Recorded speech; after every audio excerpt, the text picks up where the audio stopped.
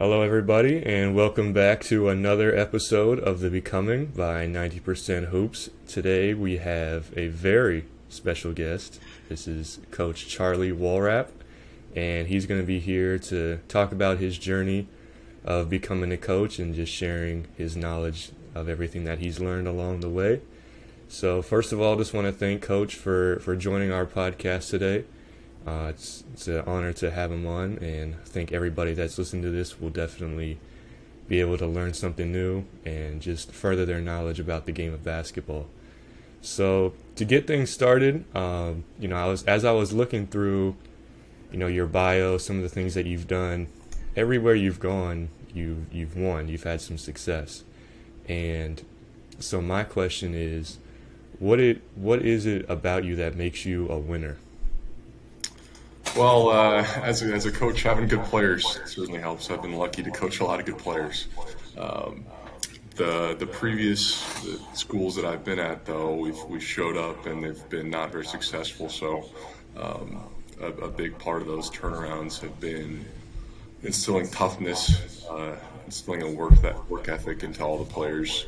Um, when people are losing a lot, there's usually a reason for it. So it comes, we try to change toughness and effort and work ethic um, and recruit some good players to help you win some games too, because you gotta put the ball in the hole. So Yeah, absolutely. And I think one thing that's great about the game of basketball is that there's always one winner and there's always a loser, and it's the same thing in life. So just talk about the difference between winners and losers in life. yeah, you're throwing the tough questions at me right away. I like it. That's what we do here. Yeah, no, I think going back to that work ethic piece, um, you got to work for everything that you get in life. We all can't be lucky and have big time connections or ins to get things handed to us. So you really got to work for what you want and what you just got to put in the time and the hours. So for me, even as going back to my playing career, my freshman year of high school, I made the freshman B team. So I wasn't even in the top 75 players in my high school when I was a freshman there, and worked and got better and better. And by the time I was a senior, I was first team All State, um, and then got my college paid for free. So took a lot of effort to get there, but then once you get to college, there's more effort you got to do to become great there. Um, so I had a up and down freshman year, as most freshmen do, and then ended up having a great college career and won our conference my senior year and made the Sweet 16. And yeah, from there I was lucky enough to go play in England for a year. So all those hours of work added up to me getting that opportunity to play overseas. And um, you just stack those hours and hours as a coach even to put me where I am today. So um, you just gotta, that Roy Williams said, if you want to beat people, sweat more. So, I try to live by that. Yeah, I love that. Great quote there from Roy Williams. So we'll get into your playing career in a little bit here. But was being a coach something that you had interest in, when you were in high school and college? Was that something that you knew you would get into once your playing days were over? Not really. My goal is honestly always to play overseas. That was kind of what I was searching for. I identified as a basketball player. That was what I looked at myself as. Um, and then when I was in England, got kind of burnt out from playing.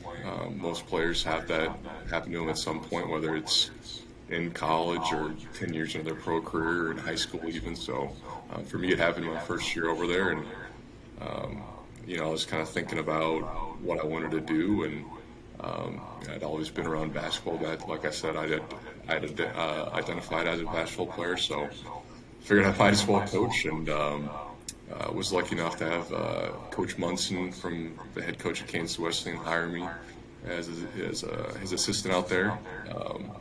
And went there and had a great experience and loved it in my 2 years there. And I have a lot to thank to Coach Munson for that. And since it went well, I was lucky enough to just keep making steps in the business. So, Yeah, I think just since I love basketball and being around it is why I became a coach. Yeah, so for someone to be at the position that you're in, you have to be passionate about what you do. So, what was that moment where your interest for coaching became a passion, when you truly became passionate about being a coach? Sure. So my second year at Kansas Wesleyan, we had a great year, finished third in our conference, which was the best finish in a long time there. Um, and during that season, we actually swept uh, the conference champion, and they were ranked in the top 10 both times we played, and we beat them both times. So, those wins were fun. The wins were a ton of fun. Um, at Clark, my 2 years there, we had a lot of great wins too. So the wins kind of make all the work worth it, but also I would say the relationships. I tell our guys all the time I want to be invited to um, their wedding one day because that means I impacted them not just on the court but off the court as well. Um, I've been invited to a few of them so far. That's really fun when you get that invitation in the mail. So it's all about relationships and getting to know your guys and caring about them. And if you're not if you're in coaching and you're not about relationships, I think you're doing it the wrong way. Yeah, no, I agree. The relationships are going to last a lot longer than the skills that you build as you play. Because you're not really going to remember how many points you averaged or how many games you won, but you'll always remember those connections and those relationships that you made along the way. So I just want to go back to something that you mentioned earlier. How you started off on the freshman B team as a freshman, and then you ended up working your way to being one of the best players in the state. So what was your motivation during that time, and how do you think you were able to separate yourself from everybody else? Because that's a big jump to go from Sure. not even top 70 in your school to being one of the top players in the state.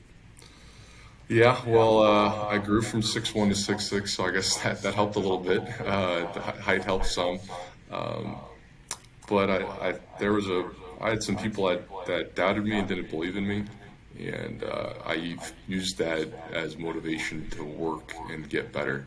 Um, I love it. I love having doubters, honestly.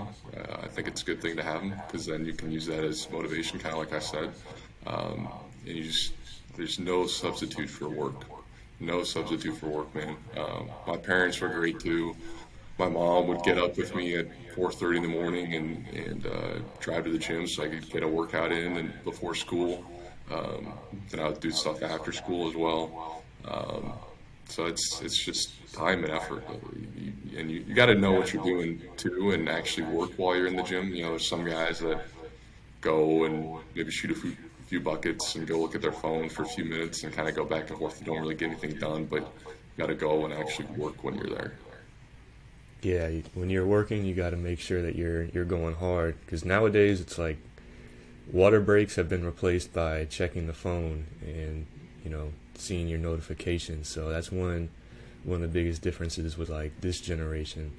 Um, but just going back to something that you had mentioned about how you were driven by the doubters, it seems like we're far more motivated as humans when people doubt us rather than when people support us. So why do you think that is? Why do you think we are more motivated by the ones that hate on us and tell us that we can't or that we can't do something rather than the ones that believe in us?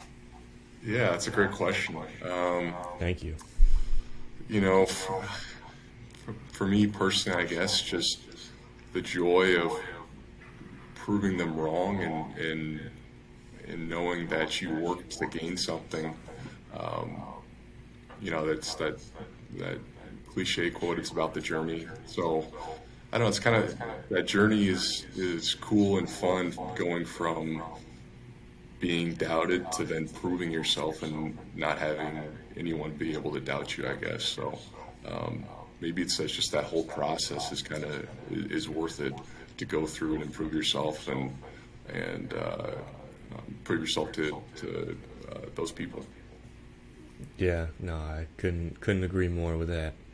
Um, so you have a successful college career, good enough to where you have the opportunity to go play overseas, and you played in England.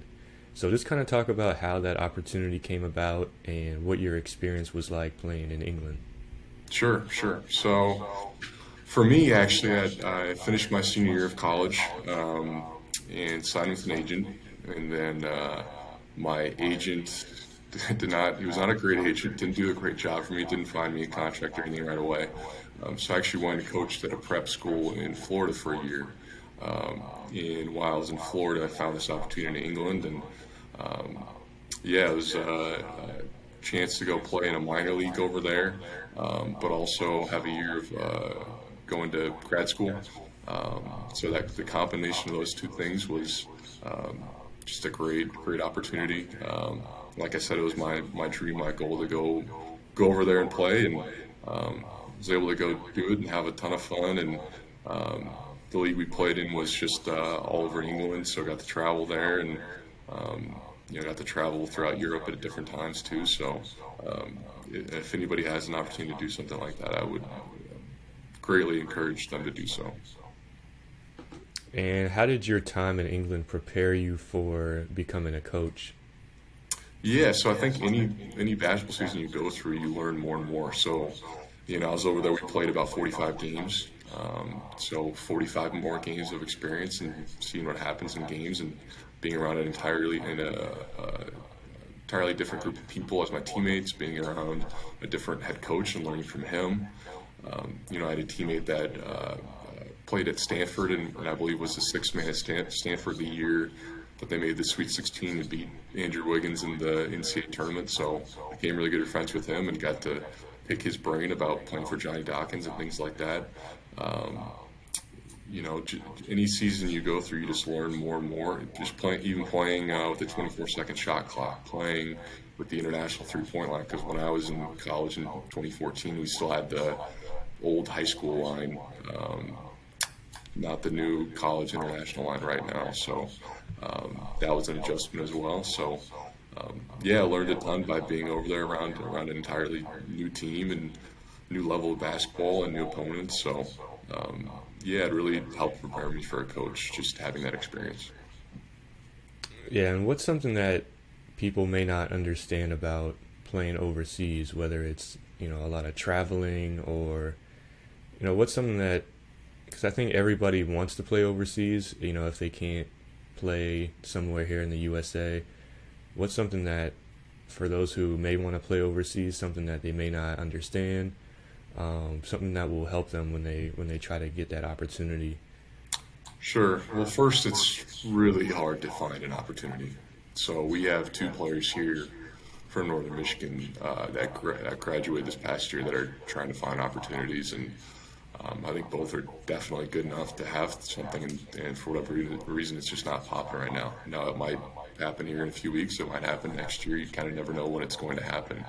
Um, but it's really difficult to find an opportunity, and you have to go over there normally, and especially if you played at a lower level of college basketball, small college basketball, D2, D3, NAI. Um, you got to kind of go over there and prove yourself and maybe play in a lower league that might not pay you a lot of money. Um, and if you go over there and you don't play well, you might get sent back after a few weeks too. So, um, you just got to prepare yourself. To first be ready for the opportunity if it does come, because you have to play well, because there are some teams and leagues that'll just kick you out if you're not performing and scoring, because a lot of those leagues have import rules where they might only be allowed one American or two Americans or three Americans on the team. And some leagues even have similar rules where they only can have one American on their court at a time. So you have to be a stud to be an American to play over there. Um, yeah, it's just tough to find a spot though, because so many people are trying to do it, and it's about fit too. One team might be looking for a point guard, one team might be looking for a big guy. Um, it's about fit for that as well. And what did you see was the biggest difference in terms of style of play between, playing in England versus playing here in America? Sure. So my college team, we had really good chemistry and shared the ball really well. And when I played in college, we actually had a 35-second shot clock still. So we kind of played like Wisconsin, slow and grinded out and worked for a great shot. So we played really, really well together. But when I went to England, the 24-second shot clock and a bunch of new guys on a team, um, you gotta play faster, and you just kind of take the first available good shot to you versus trying to find that best shot. Um, I don't know if that was necessarily the right way to do things, but that's just kind of how it was. Um, Big difference too for me was kind of changing positions. I played the four in college, kind of an inside-out four-man, and then overseas I played the wing two or three, even played a little point guard too. So it's adjusting to that different position in a new system, and with the three-point line being further for me when I started playing out there, you got to shoot it. You got to shoot it if you're open. If you don't shoot it, teams will just sag, and you're a liability offensively. So you got to shoot it if you have space to. And then when teams close out to you, then you can drive and make plays and things like that. So, but yeah, certainly the pace going from 35-second shot clock to 24 was a big adjustment. Yeah, I could definitely see how that shot clock makes a big difference. 11 seconds, you don't really think about it being that Hmm. much, but it's definitely makes a big difference, especially over the course of an entire game. So I just want to go back for a second to something that you touched on a little bit earlier. Before you went to go play overseas, you spent some time at a prep school in Florida, West Oaks Academy, I believe. Um, so I just wanted you to talk about your experience there, because the whole prep school thing is very interesting to me. It seems Hmm. like every day there's a new prep school popping up, and more kids seems like are going to these prep schools. Um, so my first question is, was it a real school? So yes, West Oaks Academy was a real school. Um, it was certainly an interesting setup, though. You know, I it wasn't like an IMG or anything, which is has all the bells and whistles and everything. It was not like that at all. Um, Firstly, I worked for actually the winningest prep coach of all time, Chris Chaney, who was really good to me. Learned a lot from him as a coach. Um, but yeah, it was an interesting environment there. Where there were, I don't know, I feel like we had around 60, 70, 80 kids, and we lived in an apartment complex. And yeah, if you were postgraduate, it's kind of basketball was the main thing on the docket every day. You're trying to better yourself through the weight room, through on the court skills, through open gym. We'd have a lot of games, things like that. If there was a high school attached to it, so if you were in high school, you went to class throughout the day, and then after that, had practice, like normal high schoolers do. Um, but the postgraduate stuff was certainly certainly interesting. Kids were there for multiple reasons. Um, so everyone's motivation was different. So, but the main thing was trying to find a scholarship for each of those kids. I would certainly recommend if somebody has an opportunity to go to college out of high school versus prep school, I would go to college 100 times out of 100. But if you don't have the opportunity to play in college, prep school can be a viable option if you have no other opportunities available to you, especially with the transfer portal nowadays and the fifth year of eligibility due to the COVID year.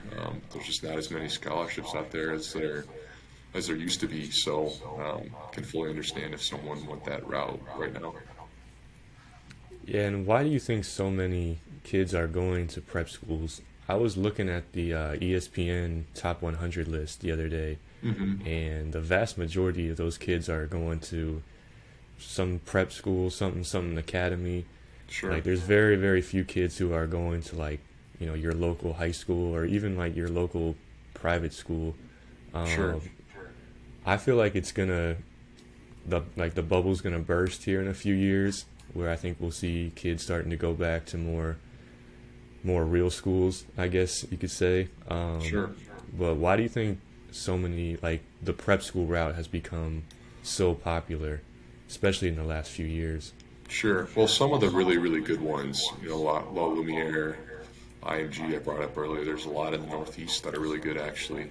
Um, so it affords some of those players opportunities to play against really high-profile players in practice and get better that way. And then you're able also to play some national opponents in nationally recognized games. Um, the ones that you see on ESPN all the time, Montverde and things like that. Ben Simmons played at Montverde. Um, so it gives you some opportunities there to try and get better that way. Get coached by those coaches are full-time basketball coaches a lot of the time at those prep schools. So for some people, it is a good option to improve and get better and get your recruiting boosted, things like that. Um, but I agree with you. The local high school thing, being around your family, your friends you grew up with, is certainly something a lot more special.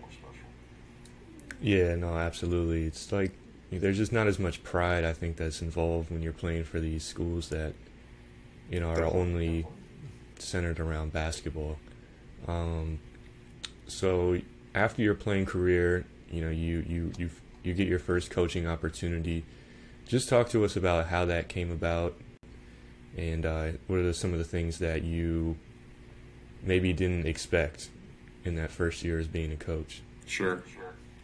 Yeah, so it's a lot different being a coach than a player, and it took me a while to adjust to that. But like I said earlier, Coach Munson hired me at King's Wesleyan, and he was an assistant at Tabor College in Kansas, and we had played against him a few times when I was a player, so he knew of me that way, and yeah, it brought me on to come in and help him turn that program around, and um, so we took over a program that just won 7 games the year before, so um, trying to build that toughness and effort mindset was kind of our main motivating factor to try and turn that place around. And we almost doubled the wins in one year to 13 wins. Um, there's a lot of things that I maybe didn't know would be a part of coaching that were, um, just the day-to-day stuff of, organization and administrative type things that you don't think about. Um, but also doing workouts all the time throughout the day with the guys and practices and conditioning and lifts and at small college basketball as a coach you got to wear a lot of hats and do a lot of different things. So Coach Munson did a great job just kind of throwing me in the fire, and I think that was the best way for me to learn. And yeah, I certainly learned a ton there in my first year as a coach, and then every year you just get better and better. For me, maybe the hardest thing initially as a coach was recruiting and knowing how to do that, just because I'd never done it before. I'd been through workouts as a player, so I could do some things with the players that I had done. But yeah, recruiting was an entirely new animal that I wasn't used to yet. Yeah, so you mentioned trying to turn the program around by instilling that mindset, that toughness. Um, so what's the first step that you're taking in order to do that and to kind of shift the culture to a more winning mindset? What's the first thing that you're doing to try to accomplish that? Sure, the first thing is preseason conditioning and workouts and lifting, making them hard, making the guys not only physically tougher but mentally tougher as well. That was the first thing we did. Then we made defense their priority. If you were going to guard, you were going to play. So, and to do that, you had to play the guys that played the hardest as well. So we played the guys that played the hardest that were also able to defend. Um, you know, that went back to that preseason conditioning, uh, lifting and workouts, just making it tough. And we played a lot of guys. We played 10, 11, 12 guys, a lot of games. Um, we'd like to keep guys fresh that first year, and make defense that priority, like I said. Yeah, and you talked about how you wanted to make your players more mentally tough. And what does mental toughness mean to you? Like, when you see a player that has mental toughness, what does that look like? Sure, I think it's being able to respond to adversity. we all go through adversity. Every player goes through adversity in some way, shape, or form. Every person goes through adversity. But what makes the ones that get through that different are the ones that respond to it and get better by it and work through that. Um, so I certainly think responding to adversity in the right way um, is the best thing. Uh, it's the best thing for those guys to do. Yeah, absolutely. I always talk about how, in basketball, there's so many things that you can't control, right? Whether it's the officials or who's playing on the other team, but being mentally tough is just being able to focus on what you can control. And adversity is inevitable in basketball. It's going to happen where you're missing shots, you're turning the ball over, the other team goes on a big run. But it's not about avoiding all of that. It's about how are you going to be able to respond. And so I think you really hit it right on the head there. Um, so just talk about your next opportunity that you had. After you left there. Um, what was the biggest factor in getting that next opportunity for you, and why Sure. did you want to leave the place that you were at? Sure. So yeah, I moved on to Clark University.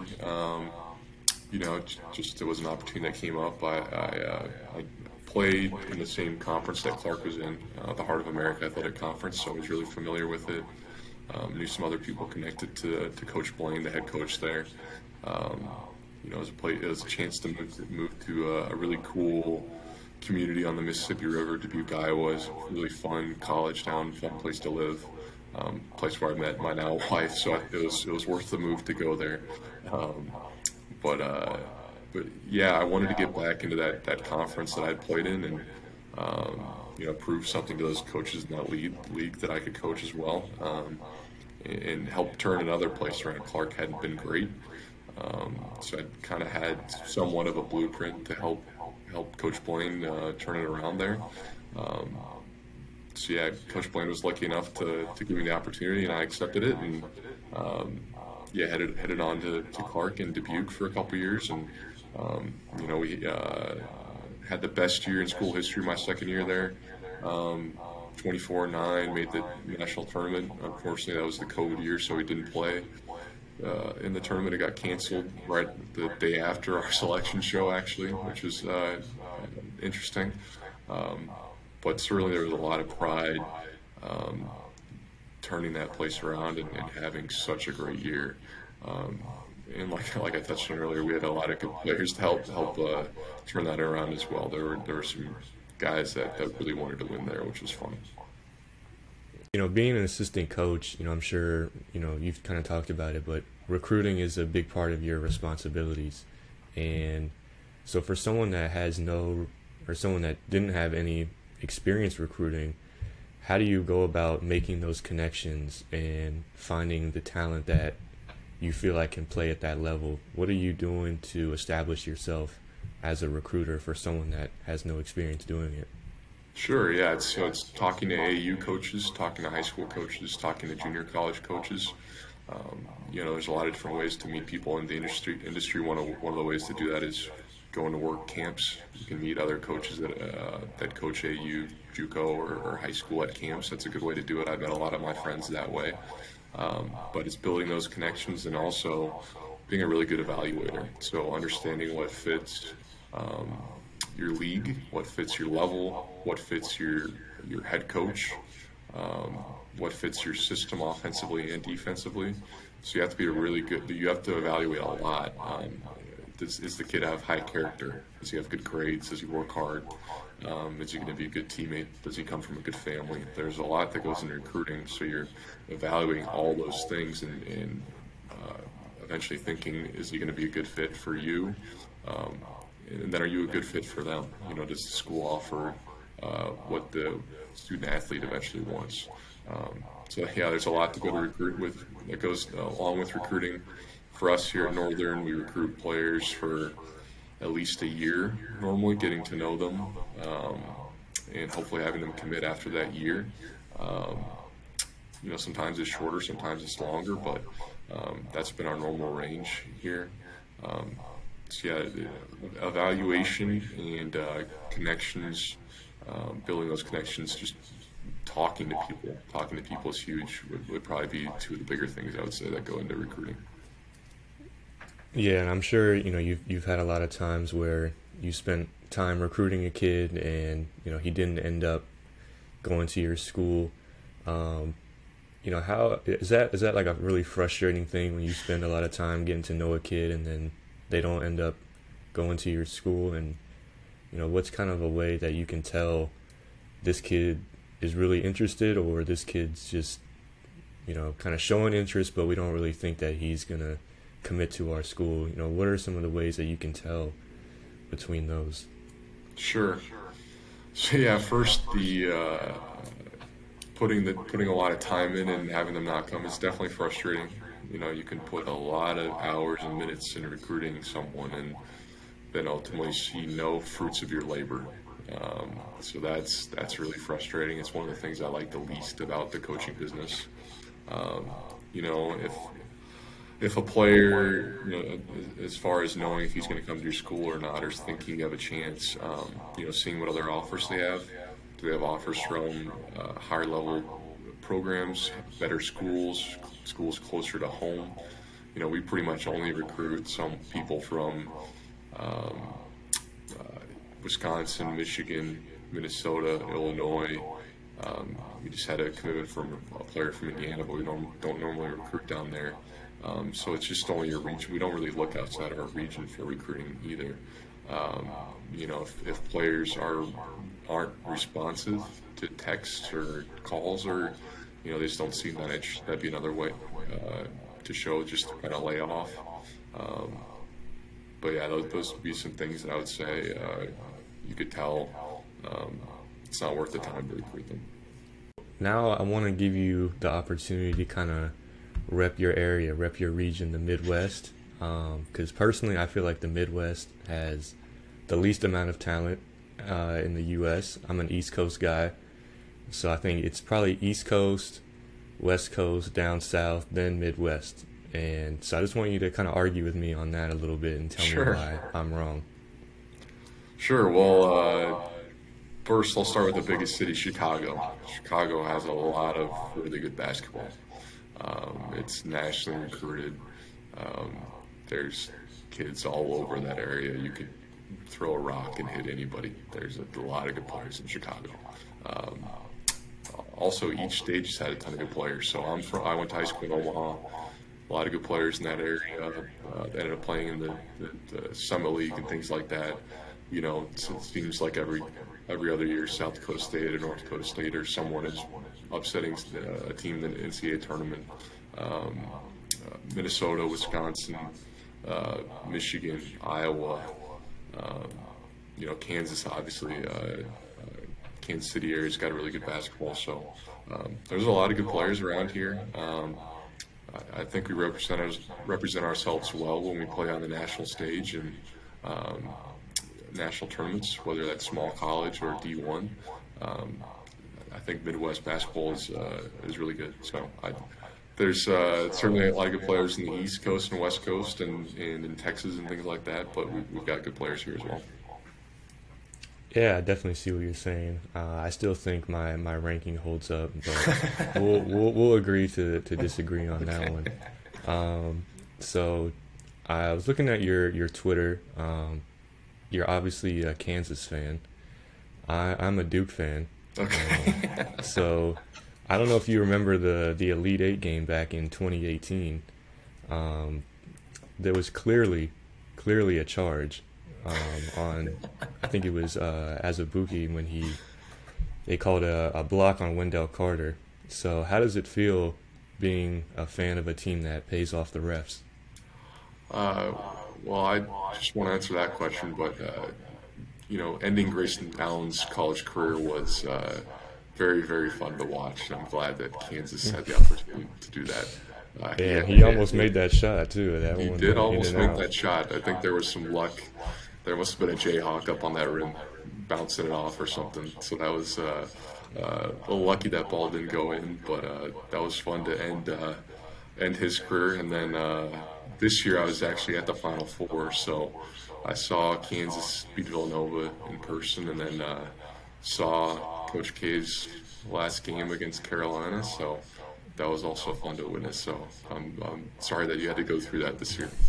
Yeah, we're not going to talk about that. Okay. Um, so just kind of going back to who you are as a coach, and one thing that every successful team needs to have is where guys are playing together, guys are playing for each other.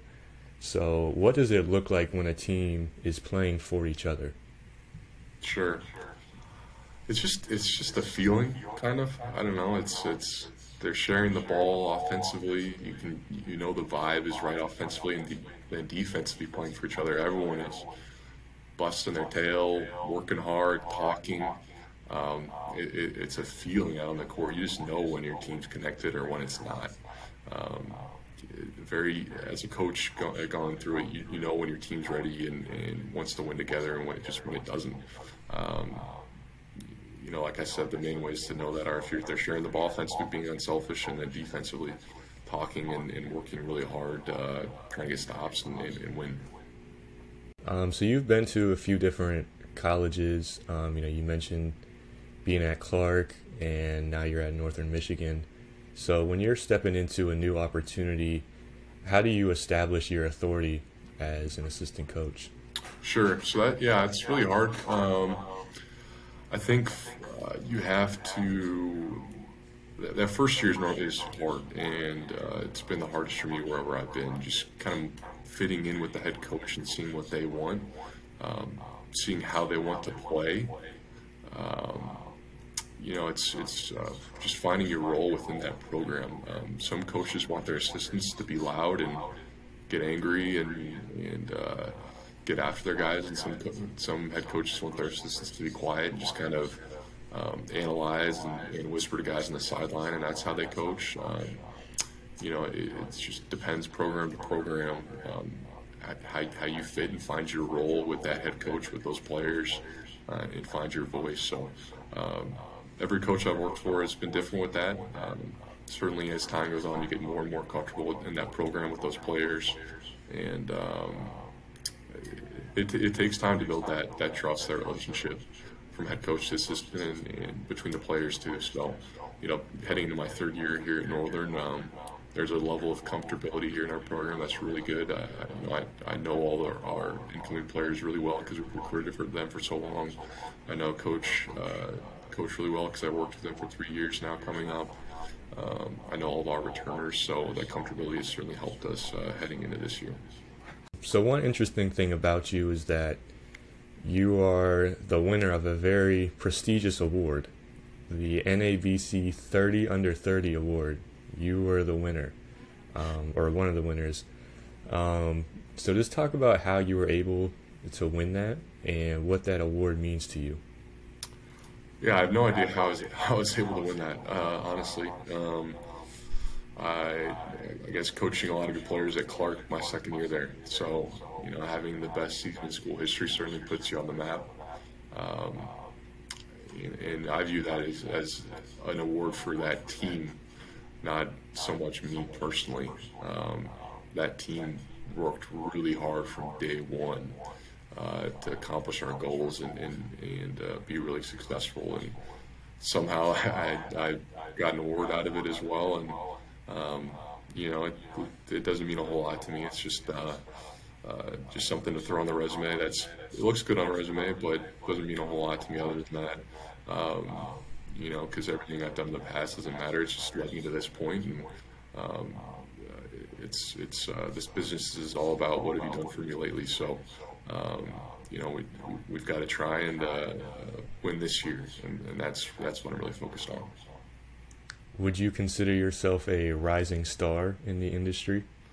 Uh, I'll abstain from that question. I don't think so. I'm just a Division II assistant. I'm just working hard where I am and trying, like I said, trying to win this year. And hopefully we can make an NCAA tournament here, and that's our goal right now. So we're working hard every day with our guys trying to get that done. He's being humble, folks. He's being humble. We'll see Coach Charlie at the top of the Division I level in a couple years here. I believe that. Um, so a couple interesting things about you. One, you've written two novels. So just want you to talk about how that came about, and you go under a pen name, an alter ego, I guess you could say. So just talk about your alter ego, C.E. Morris, and these two novels that you've wrote. Yeah, that's kind of fun. It's just a hobby on the side I do. So C.E. Morris. So my middle name is Elliot. So Charles Elliot, my initials, and then my last name is technically Morris Wallrapp. It's a long story, but I just go by Wallrapp normally as my last name. So C.E. Morris is kind of a combining of my names. Um, but yeah, it's just a hobby I do on the side. Publish them through Amazon online, so you can go find them online on Amazon. The Blood of Aelin and The Rising Rage are the two books right now. I'll probably finish book 3 in a year or two, and that'll be the completion of my trilogy. Um, but yeah, it's just a fun thing I do on the side. If you're worried about basketball 24/7, I don't know how good that is for you. Um, Pretty much September through March, I am basketball 24/7. It's work all the time for that. But in the off season, I try and use some time to write and do some different things. Just get involved in my life in different ways. I think it's good for your brain just to think about different things and yeah, it's a fun thing I do. So yeah, thanks for bringing that up and giving me the plug. Yeah, absolutely. Everybody who's listening to this, go check out his books on Amazon. Get those numbers up. But definitely agree what you're saying about balance. You gotta have something that takes your mind away from basketball for a little bit and just focus on something else. So you also graduated with a 4.0. So my question is, how can dumb people like me get good grades? Yeah, so that was a 4.0 in masters, 3.5 in undergrad. So um, yeah, it's just focusing on work, getting the work done, paying attention to the syllabi. Um, I think introducing yourself to the professor, the teacher, and getting to know them, that helps a lot. But just staying on top of the work and finding out what the professor or teacher wants, um, and working hard at it. Some people just kind of go through the motions with school. I talk about this with our players. Don't just go through the motions. Do as good as you can. You'll be prouder of yourself when you did. Your parents will be prouder of you. Your coaches will be prouder of you. You'll feel better about yourself. You'll feel more confident if you work to get a higher grade than if you didn't. Um, so just try to do as you can in school. Don't coast through it. If as good as you can is a 3.1 and you have a really tough semester, that's awesome. Just do the best you can. The best is different for all of us, but try and do your best. So do you think that you got some special treatment or you had it easier because you were a basketball player? And do you encourage your players to take advantage of the fact that they're basketball players so that they can have it a little bit easier with their academics? Sure. I don't think I got it easier. Benedictine College, my undergrad was, they didn't view us really as any different than normal students. Um, One thing I will learn is that and there's been studies on this, athletes are much better with their time management. So I think, because you only have a certain amount of time that you can work on school versus normal students have so much time, so sometimes they can get lost doing other things. Um, but being a student athlete certainly helps with time management, and I think that's where it helped me the most. Yeah, no, time management is huge. You got to be able to focus on one thing at a time. If you're working, then put all your focus on working, and if you're chilling, put all your focus on chilling. So you just got to take it one thing at a For time. sure. Well, this has been great. I really love this conversation. We're just kind of wrapping it up here a little bit with a segment that we like to play, a fun segment called Explain That Tweet. You didn't have a lot of tweets or a lot of interesting tweets, no offense. Um, but there was one here that caught my eye. So you mentioned being able to evaluate talent, and I'm gonna have to question your talent evaluation with one of these tweets here. So you talk about Chol Marial, and you said no doubt he will be in the league one day. Crazy potential, and I haven't seen him in the league yet. So just kind of talk about that. Yeah, so Joel was a really nice kid actually that I coached at West Oaks. So Okay. that's where that tweet came from me being having a personal relationship with him. I can't even remember that I tweeted that. That's funny that you dug that up and found that must have been from a while ago. But as a young player, man, just he had so much potential. I'm not sure what he's doing now, but he was like 7'2", 7'3", and so long and could dunk it and shoot it and block shots. And it was actually funny when he was at West Oaks. Um, I I played again one-on-one against him. I did beat him in one-on-one. I was pretty good at that time, but that was kind of a fun thing we did. Um, but I think he got on scholarship at Maryland. I'm not sure what he's doing now, so I'm trying to find what Joel's up to. But yeah, that was just for me having a fun personal relationship with Joel and trying to show some belief in him. So yeah, he probably won't wind up in the league. It's looking like, I guess, now, um, but yeah, I just was trying to support my guys. So No, you gotta support them. I love yeah. that. Even if you know that maybe they don't have it, you gotta support and give them that confidence, anyways. Um, so my last question is just kind of about, what a typical off season looks like for you. You mentioned how your season's coming up here in a couple months, but what are your main responsibilities from, say, like April through October, where you're not really in season? Yeah, so recruiting is a huge portion of that. Summer is full of recruiting, going to AAU tournaments, going to high school tournaments, having official, unofficial visits on campus with players and their parents.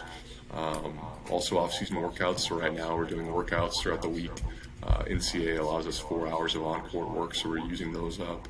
Um, Showing up to our guys lifting and conditioning workouts too.